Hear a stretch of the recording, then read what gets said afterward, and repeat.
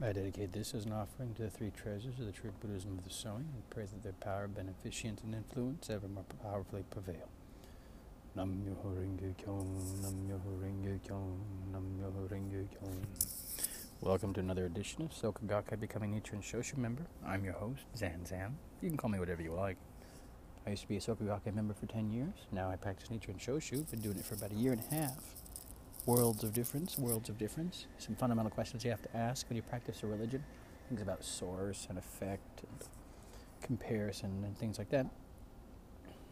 And so this practice really tries to refute the heresy of slander of the ninth consciousness, of the Buddhahood, of the source of Nam-myoho Renge Kyo's power. It's a secret law, although to speak out against it is really one of the only ingredients for Buddhahood in this lifetime.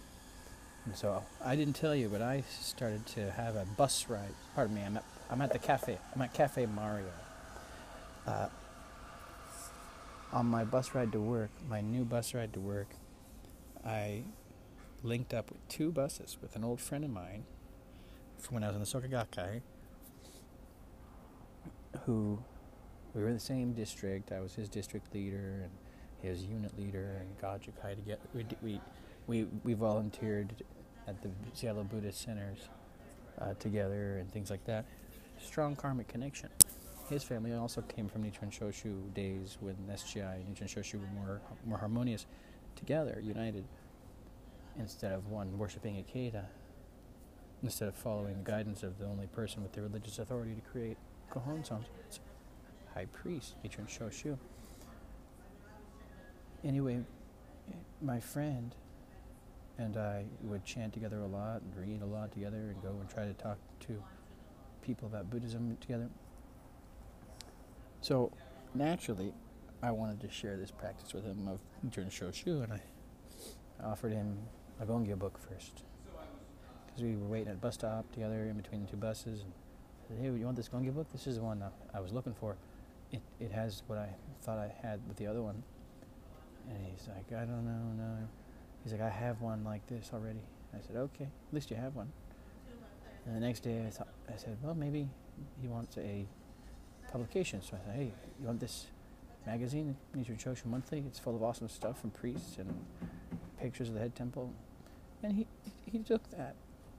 He took that and it took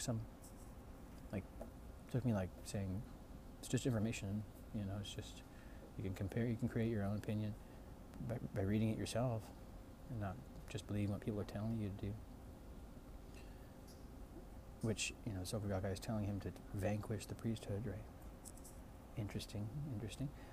These people devoted to lasting peace. Why would you vanquish them? That is not good. Okay, back to the story. So the weekend goes by. That was a whole week. I see him every day, 5 days a week that we go to work, to school, to the school of life. And I just thought, well, I'm a coward and lacking in compassion if I don't just try to say, hey, this helped me. I was in your shoes too, remember? And so I did that, and this morning actually, on the way here, between this podcast and the last podcast that I made this morning, I thought, one more time before today, I offered him a pair of Juzu, because I remember he always had this interesting respect about the Juzu that I could tell was from the old days of Nichiren Shoshu and SGI combined. And I thought, he'd probably really appreciate our pair of real Juzu. I have the eye-opening ceremony done on them that are connected to the Dai Gohonzon. And it's the only way you can do it right anyway, it'd lift him up. I thought, okay, this would be a great gift. I showed them to him, and he laughed and said that they have the exact same ones.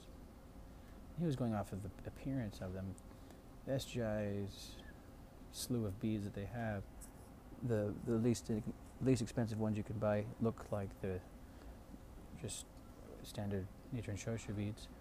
Although you can get other beads. You can get beads and then request that the eyes be opened on them.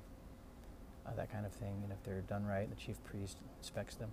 I mean, you don't have to have the beads that I was giving him, but those are the ones that you usually get, and the quality are very different than the SGI ones. They don't break. Of course, you don't rub them together at all. You don't. That's another thing you don't do. I mean, when you rub your hands together, as the kind of magic energy guy that I was, I thought, well, that's brilliant. You rub your hands together and everyone's doing it. You're generating like energy, static electricity, bioelectricity, chakra, chi, whatever you call it. And it's the heart chakra, or it's the frequency of the arms and chest and heart and lungs, and a lot of your emotions. That frequency is in your hands, and you rub them together, warm them up. Any body workers out there, massage therapists, Reiki practitioners, anybody out there knows the hands have this energy. So when you rub them together like that, the heart region is also one of the most involved in this physical realm. So you can make things happen with your heart, like the face that sailed 1,000 ships or something, Things happen when people's hearts are moved. So I thought it was brilliant. Everyone was rubbing their hands together, wishing for stuff. But in Nichiren Shoshu, you do not rub your beads. So these beads, there's so much more energy in them, because it's not being just rubbed out and get beads and they break. And if you get a nicer pair of beads, you can actually have them sent to the head temple to be repaired. Isn't that wonderful? And they come back. It's almost like your beads went out a little toes on. Hopefully you're not as busted as some of the beads that go there when you first go to the head temple. And I'm speaking for myself too. Hopefully I'm not like a busted pair of beads. No, I'm actually setting my sights for this next year. The year of vibrant Shakabuku. They put off the commemorative 800 year of the founder's advent Tozan pilgrimage because of the pandemic, and so they're doing it next year. Now, how wonderful would it be if, to go to the source of Nam-myoho Renge-kyo's power, the one that's been tried, like the place that the SGI tried to keep away from you, from me, from everybody, and instead go there and see for myself. And so let's go see for ourselves. Let's go to the ever-chanting temple. Let's go to the Miedo. And let's participate in a ceremony. Let's offer to help out or clean or something, right? Let's appreciate the 700-year-old forest around the head temple grounds. That was a sincere Gokuyo offering from a Hokeko believer years ago. It turned into a forest. Oh, and that Gohon zones are made out of things that are I don't know how to think about it, because I haven't been, although I am planning to. So here's to that. I was actually going to read a little bit today. I realize I've been talking so much that I don't want to get myself into any trouble. Please call a temple. That's the whole point. If I say something so crazy, it's probably just because you're supposed to call a temple anyway. Okay. It's going to get you to call the temple, because you're like, what did this guy say?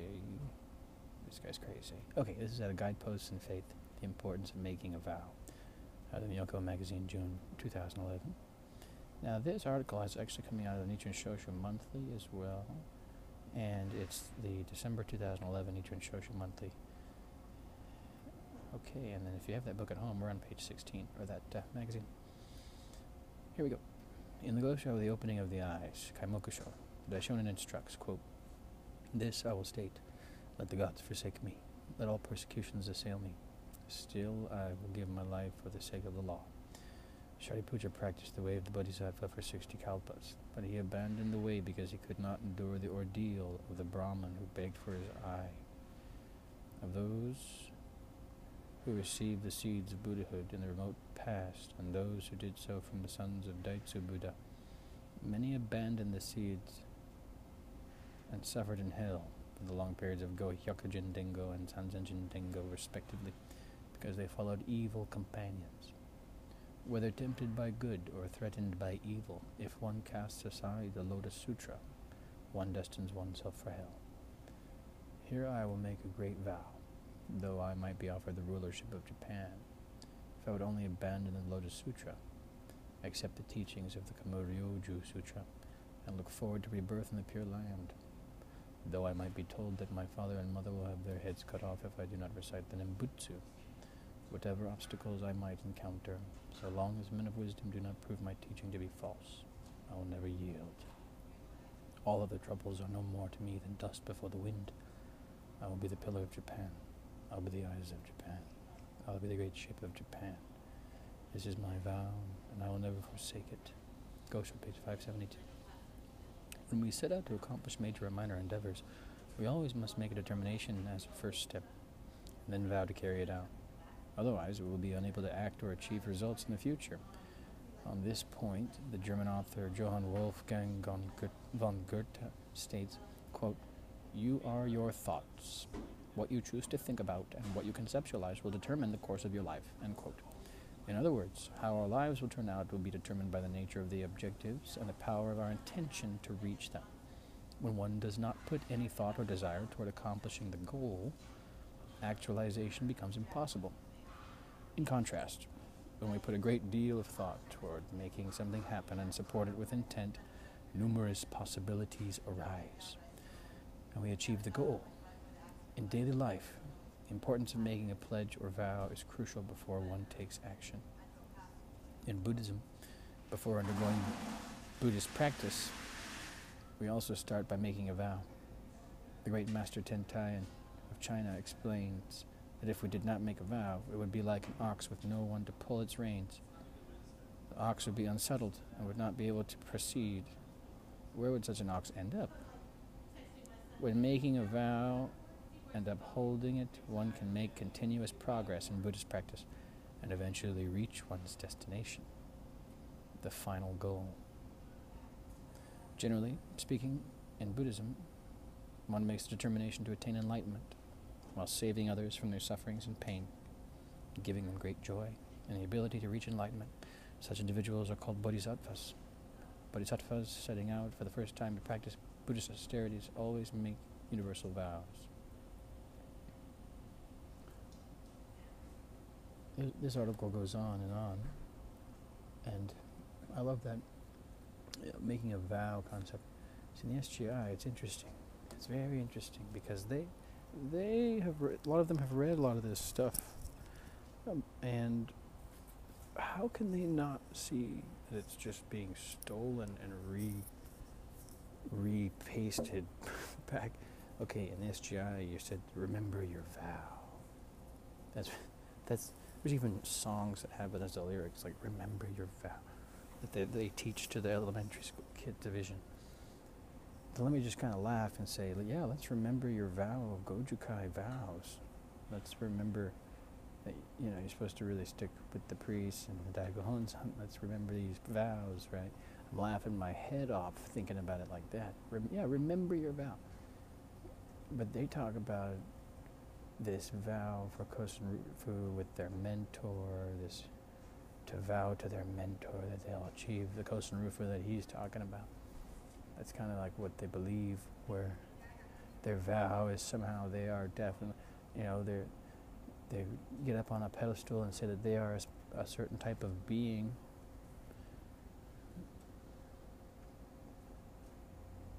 That is a bodhisattva. I mean, usually a bodhisattva, to say you're a bodhisattva is an arrogant thing to say. It's like saying, I'm a super person. I care so much. Instead, with your actions, you could do that instead of saying it all the time. But if you say it enough, you start to believe it, even if it's not true. I mean, if it's true, great. Save the world. Let's go. But then if it's not true, then you just cause a lot of suffering for you and others. And so this vow thing, it's interesting. Kosen Rufu is the vow that we are united under in Nichiren Shoshu, and that is the vow that I think in the real sense is the one worth fighting for in a good way, but peacefully, long time chanting, not fighting in any way, sense, or form, to reveal the true teachings without being without selling a bunch of books about them, changing it. We want to return to the original Cajon song. Let us return. Nam myoho renge kyo, nam myoho renge kyo, nam myoho renge kyo. And for those of you wanting the numbers of the Nichiren Shoshu temples here in America, and soon I'll have the numbers for other ones, I'm just going to put this at the end of every episode. Los Angeles area, Myohoji Temple, phone number 323-565-2888. New York area, Myosetsuji Temple, phone number 718-961-7269. Hawaii Honseiji Temple, I believe, 808-235-8486. San Francisco area, Myoshinji Temple, that's the temple I belong to, woohoo! 510-222-8372. Washington, D.C. area, Myo Senji Temple, 301-593-9397. Vancouver area, Myo Shoji Temple, 604-580-3993. And if you're in Brazil, the phone number there for the temple is 11-55-81-8215. Thank you. And please call them with your questions. They have wonderful answers. Email them. Seek the law.